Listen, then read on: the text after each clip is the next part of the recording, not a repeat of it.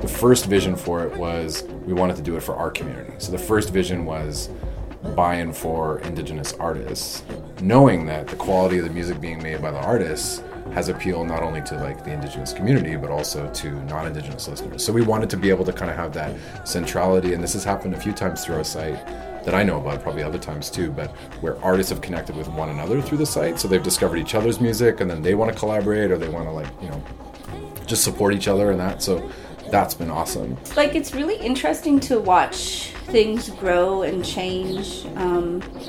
Like the late to early 2000s, when Aboriginal Voices Radio was going, they were starting to go across the country. I guess they saw me as a mover and shaker back then when I was in Edmonton, so they came to me and asked if I would help them get their CRTC license in Edmonton. You know, when Red Man Laughing was turned into a national comedy special for CBC, they were very confused because the first season was all sketches and me doing characters and weird commercials and like comedic monologues. It was a comedy podcast, Red Man Laughing.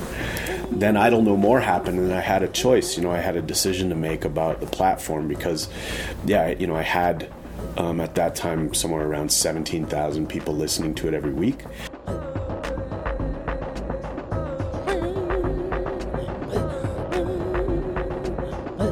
An unknown native speaker addressing the National Congress of American Indians in the 1960s said, "Today, we are again evaluating the changing winds.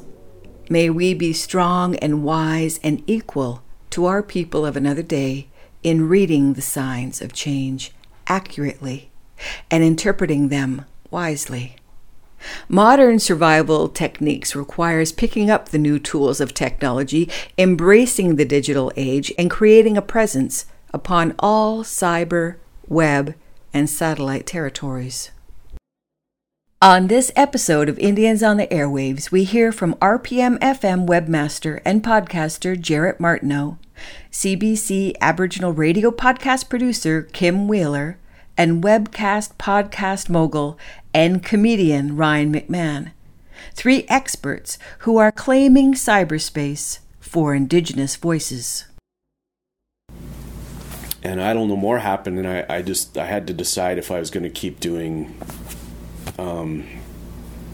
moose hunting jokes, or if I was going to turn the platform over to the people in a way that was helpful and beneficial to not only the people but to myself as well. I mean, to have the chance to sit with, well, you were on my podcast in Victoria, to sit with people like Leanne Simpson or Lee Miracle or Tayage or make the list. I mean, to have the chance to learn from these people and to share their ideas. I couldn't turn my back to that. It was cool. It's kind of like an organic thing that kind of grew into focus. So there was this company called Make Believe Media who was producing a documentary about Derek Miller, blues musician who you know, who's awesome. Yeah, and they were doing a documentary about Derek, and they wanted to do kind of a digital component to go with the documentary. It's a documentary for APTN, TV-based thing about him and his story. And so they were originally the company was talking through various kind of ideas about what would be a good digital accompaniment to the doc. And they brought me on board to kind of help with that process and kind of help them envision what some ideas would look like. And so there were sort of a bunch of things that were in the mix at the time. One was a kind of like a virtual recording studio that people would log on to and kind of sort of maneuver their way around and these various things. And so those conversations ended up being, and this is like, I think for me, where it all kind of really clicked into view, is I was thinking, well, okay, yes, it's about Derek and it's about this kind of documentary, but in a bigger way, like, where is there a place where we can go to find kind of all the cool Indigenous music that's being made? So Derek is one among many. A lot of people don't even know about him at that point. How do we even kind of find where other artists are? And we're like, you know what? We should do a site that's like that we can profile Derek in, but that builds the kind of architecture to then be able to support all the other amazing Indigenous artists that are out there. And then that was like clear that was a real need that we could fill. I'd already been pretty familiar with the music scene. I've been in writing for media and Indigenous media since '93, and my entire career has really been focused on bringing positive Indigenous stories to the mainstream media. And what's more positive than entertainers making it in their industry, right? So actors, musicians, painters, writers. So those were the kinds of stories that I always covered, and still cover to this day. Like, I'm still always pushing that entertainment agenda. So I was pretty familiar with who the musicians were. I'd been watching and going to the Canadian Aboriginal Music Awards. I'd been going to the Aboriginal People's Choice Music Awards. I sat on the board for Aboriginal Music Week. So I was pretty well, very familiar with the scene. And so when CBC asked me to do that podcast, part of it was they were in the process of moving from Radio 3, which was a user-generated website. So musicians uploaded their own music, right? And they checked off the boxes that Radio 3 could use their music for free, right? So they didn't have to pay SOCAN and all that. And when they moved away from Radio... So they were in the process of moving away from Radio 3 and relaunching into CBC Music, which was now Music and Stories online. So we had to, in order to make a weekly podcast, I first had to build up the Indigenous Music Library. So in the 3 years that I was doing it, we went from, I think, about 91 artists to over 300 artists. And so I was adding like 50 to 75 new artists a year. And that was doing the research online and finding people and this, looking at the awards and who's submitting and then contacting them personally saying, can you upload your music and we'll put you on a podcast, and this is our audience and this is how many listeners we get and this is where it goes. And it was amazing that all these artists just responded. Like, they were waiting for somebody to ask them. Because the artists, like our artists, right, the majority of them are independent. And when I say the majority of them, I mean 99.9% of them are not with a music label. So they get funding, they scrimp and save their pennies, they produce a CD, and then they don't know what to do with it. So when somebody comes knocking from, the mighty CBC and says, we want to put you on a podcast, right? We want to share your music. They're really happy and thankful. And I'm happy and thankful that CBC gave me a place to be able to do this for our community. This is Vision Quest with your host, Daryl Dennis. If you are a longtime listener to the show, you know that there are a lot of misconceptions and stereotypes about Aboriginal people. But we pride ourselves on clearing up some of those nagging questions that people might be thinking, but don't have a reliable source to ask. Some of the topics we've covered have even sent our mostly Aboriginal staff scrambling to dig up answers. Let's face it, if even us natives have questions about natives, what chance do the rest of you have?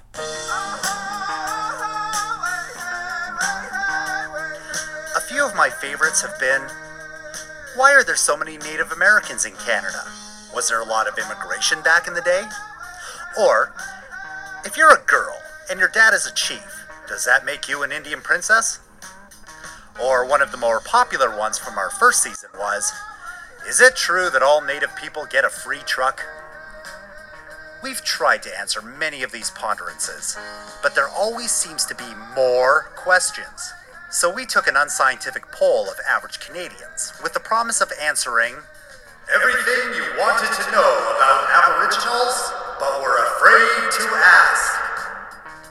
So that is something that we did. We debated early on about whether or not we would do kind of like an open platform where anybody could just create an account and upload their music. And then we thought, well, we're just duplicating stuff that's there already. And especially now, every musician I can think of are on SoundCloud or on Bandcamp or like these different sites that host the music. So they didn't really need another one of those. So we thought, okay, well, maybe like another way we could think about doing this is to have, not to try to gatekeep, but more to try to support work that's like really pushing things forward, have kind of like more of an editorial voice that could kind of really bring different artists to the surface and so on. And that's always a conversation for us. So it's sort of about wanting to not only say, okay, well, here's an artist that's really established and has 10 records out and a big record label and can play to thousands of people. We wanted to get, the kid in the community who just like did some home recording and put up a couple songs on SoundCloud, and we found them and we want to support that music too. So when it comes up where, there's certain, bands are always on the hustle. They're trying to get their music heard.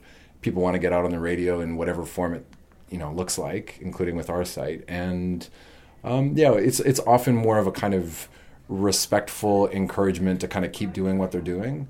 And we haven't had a lot of pushback, I would say, overall on that front. What it's done in a positive way, and I don't know that I necessarily anticipated this, but it's made it like people have been very thankful when they do get featured. So that's one thing with our community that I just love so much is people are so kind of appreciative of the fact that we take the time to promote a new release, because often we'll do that without much sort of discussion with the artist. We'll just write something and then we'll send them the link and be like, hey, by the way, we did a post on your record. And they're like, hey, awesome, cool. Hey, everybody, I got featured on RPM, which is awesome. That's like what we wanted. So I think it's really interesting that people are getting, because anybody can make a podcast, right? Anybody can make a radio show now with the internet, right? It's that is really exciting. However, the content can sometimes be really draining to listen to. And like for me, I can't sit down and listen to an hour and a half long podcast of two people kind of, we have this podcast and isn't it great? And it's like, okay, but I would just want to go to them and say, I think what you guys are doing is great. Now let's just focus it so you can actually build a really strong following. And they just, people who are doing that really should pay attention to what the real successful podcasts are doing, and,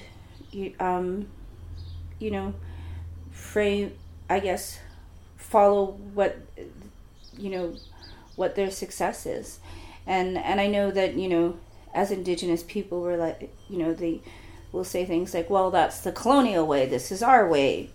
And it's like, well, that might be, but sometimes we can't always reinvent the wheel, right? What works. It works for a reason. And if you want to try and retrain an entire audience, right, that, for generations has listened to radio in this way, right, and or podcasts. Sometimes when you look back on that digital footprint, you're kind of going like, oh, boy. It's out there now. Yeah, you should have thought about that a little bit more. So that's the danger of working digital. Is sometimes you make mistakes. Sometimes you think something's good and it wasn't quite as good as you thought, and so it's you learn. Yeah, well, I think I try to edit as little as possible, and I don't. I tend not to go into interviews or conversations with people with any paper.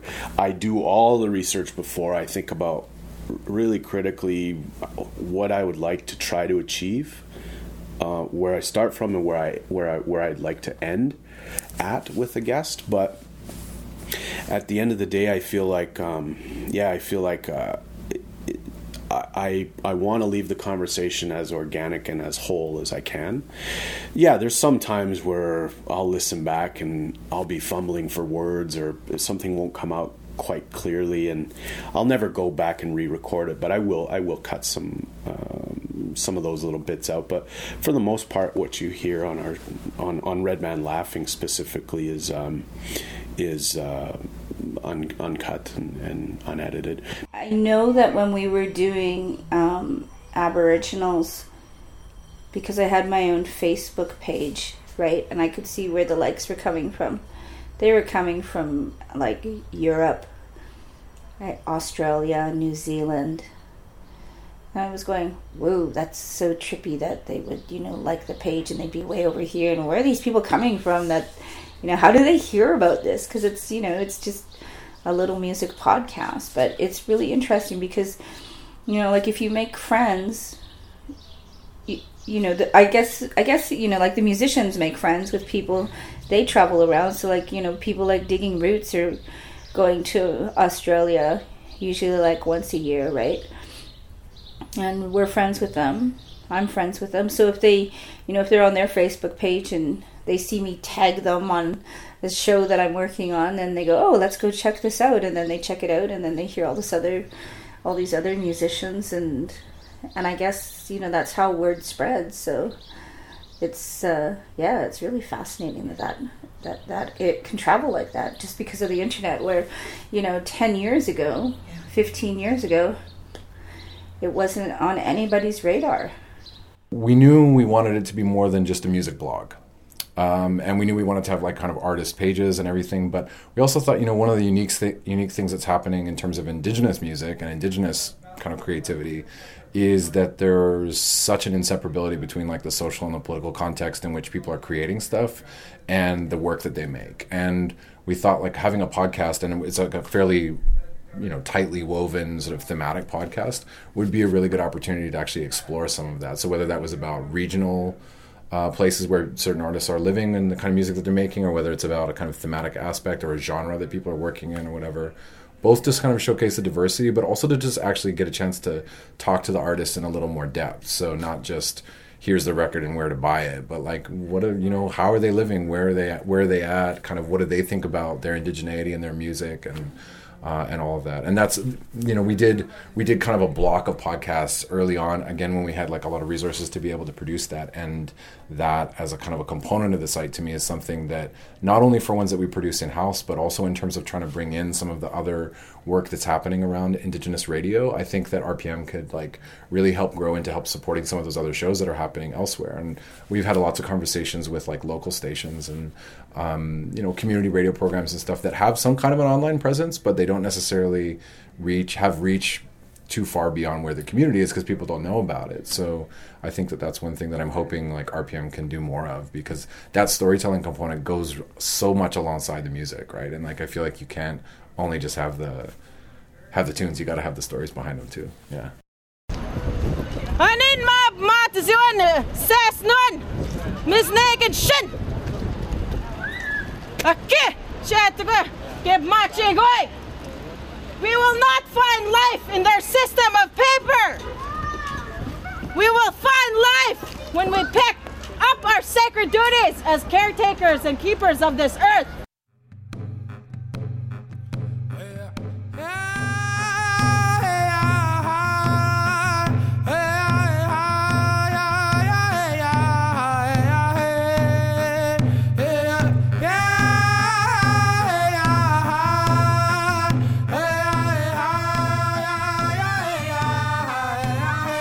I wanted to read you the mission statement and explain to you a little bit about the origins of Idle No More, so that everyone can understand fully and completely why they should back this this movement that is taking place right now in a nation that you call your own. When I think about 3 or 4 years from now, when my kid's in high school writing a paper about Idle No More, she'll be able to go back and hear from Chief Isidore Day, Pam Palmater, people that were there at the steps of the Legislative Assembly when they tried to break into the House of Commons. They were there, and we talked to them 2 hours after, and we podcasted it.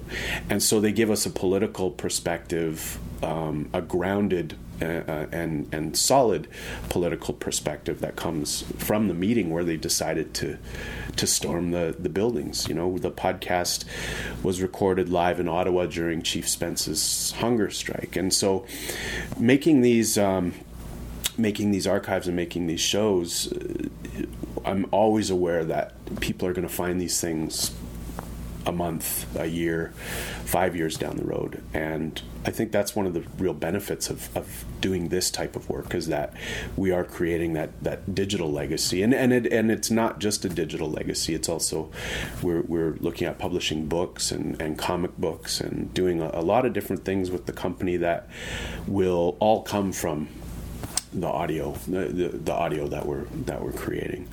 And in terms of who's listening, I like to think that our shows are being listened by our people, but I don't know that to be true. I think we have a lot of people that are listening. When I look at our subscriber base on Indian and Cowboy, those that are paying for our service, we only have 60 paid subscribers to this point, which we're very grateful for.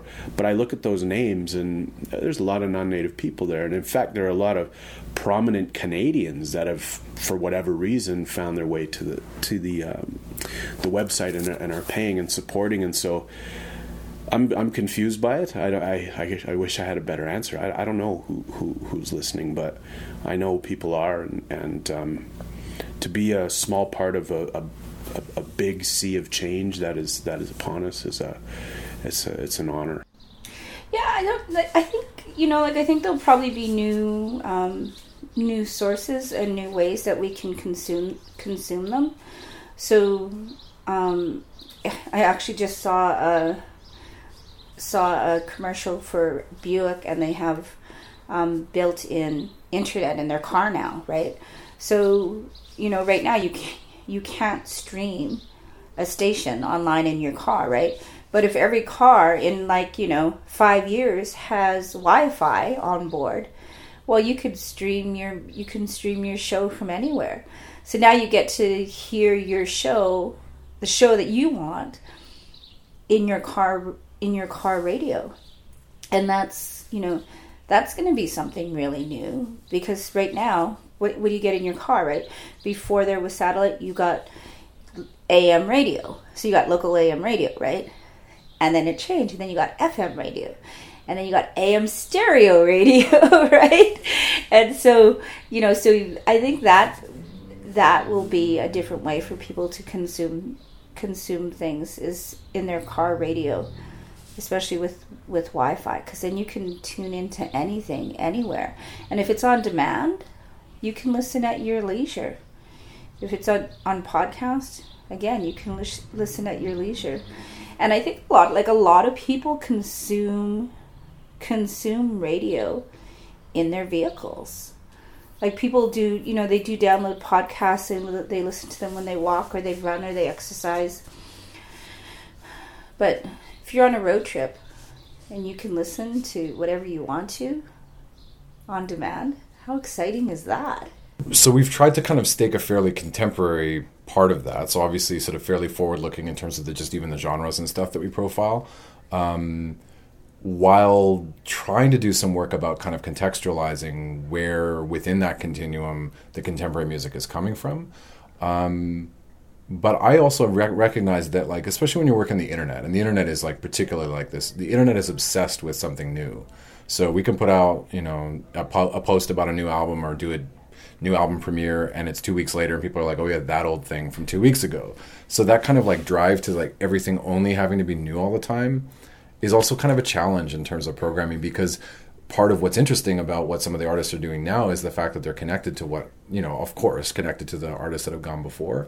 And I actually feel like there's maybe just a big opportunity that we don't do enough of for our site and elsewhere, which is to actually bring forward some of those stories or some of those recordings or whatever with, compilation like Native North America, that for many of us, for us included too, it's the first time to hear some of these sounds that really only reached a small audience at the time they were recorded. And now we have the ability to get that music out there. So why wouldn't we kind of reach back as well as reaching forward, I think, yeah. But I'm not a dedicated podcast listener. I'm very I default actually now to a lot of stuff on SoundCloud, and I listen to, because we have a fairly active SoundCloud account for RPM, and we follow lots of really interesting stuff that way. And I listen to stuff kind of when I come across it, but I'm not a devout podcast listener the way that I know, certain friends are, who they really download them every week for their workouts or for their transit or whatever it is, and they're really really dedicated. I listen to lots all the time, but I'm not kind of, yeah. I'm a disloyal podcast listener. What it is culturally.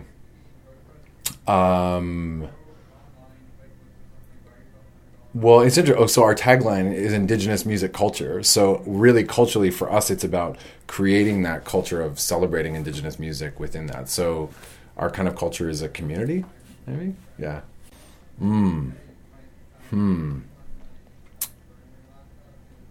Interesting. I would say that it's like the pulse of what's happening in Indian country in that way. We're trying to kind of keep with the kind of rhythm of what's happening, especially with young artists and stuff. So spiritually, that's where we're at. Yeah.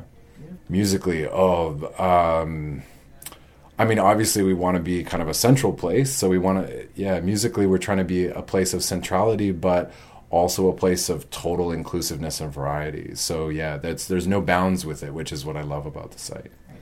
I think the biggest thing that we do, and this was kind of intentional, was to sort of just take for granted that Indigenous artists are doing really interesting work, and then just setting up the kind of basics about what it is that they're doing and where they're from. So we sort of didn't try to position this thing as some kind of defense of the fact that Native people are still around, and we don't do any of that kind of work of trying to like prove to anybody. It's just like, well, here's great music. Oh, and by the way, they're from Six Nations, and if you don't know anything about that, here's where they're from and here's how they relate to where they're from. And so we just take for granted that like we're here and doing awesome shit and let's move on from there. You know what I mean? Yeah.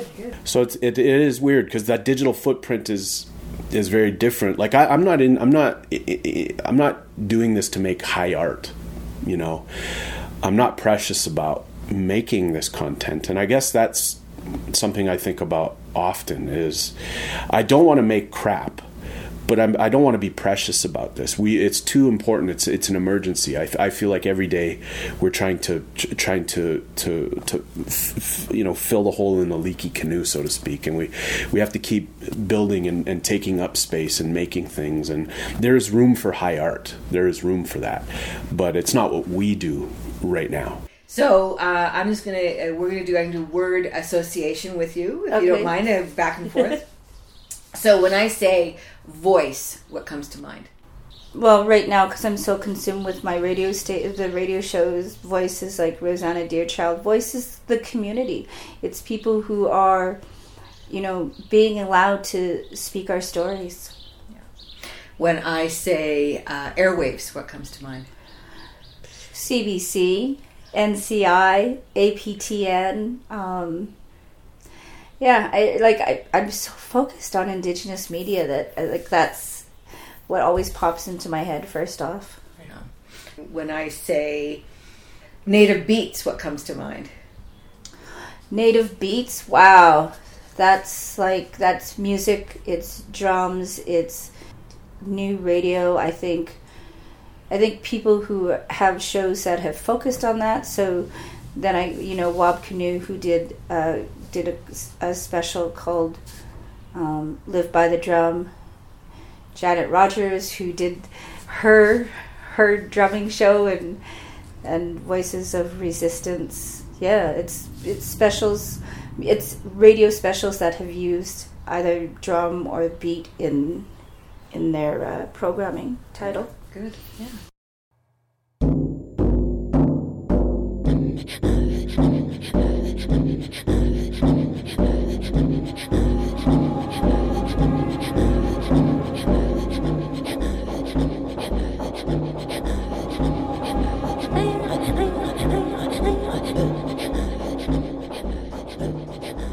We hope you will make one of the many podcasts and webcasts mentioned here part of your regular listening. My name is Janet Rogers, producer of Indians on the Airwaves, made possible by CFUV-FM and the CRFC Radio Meters Fund. Thanks for listening.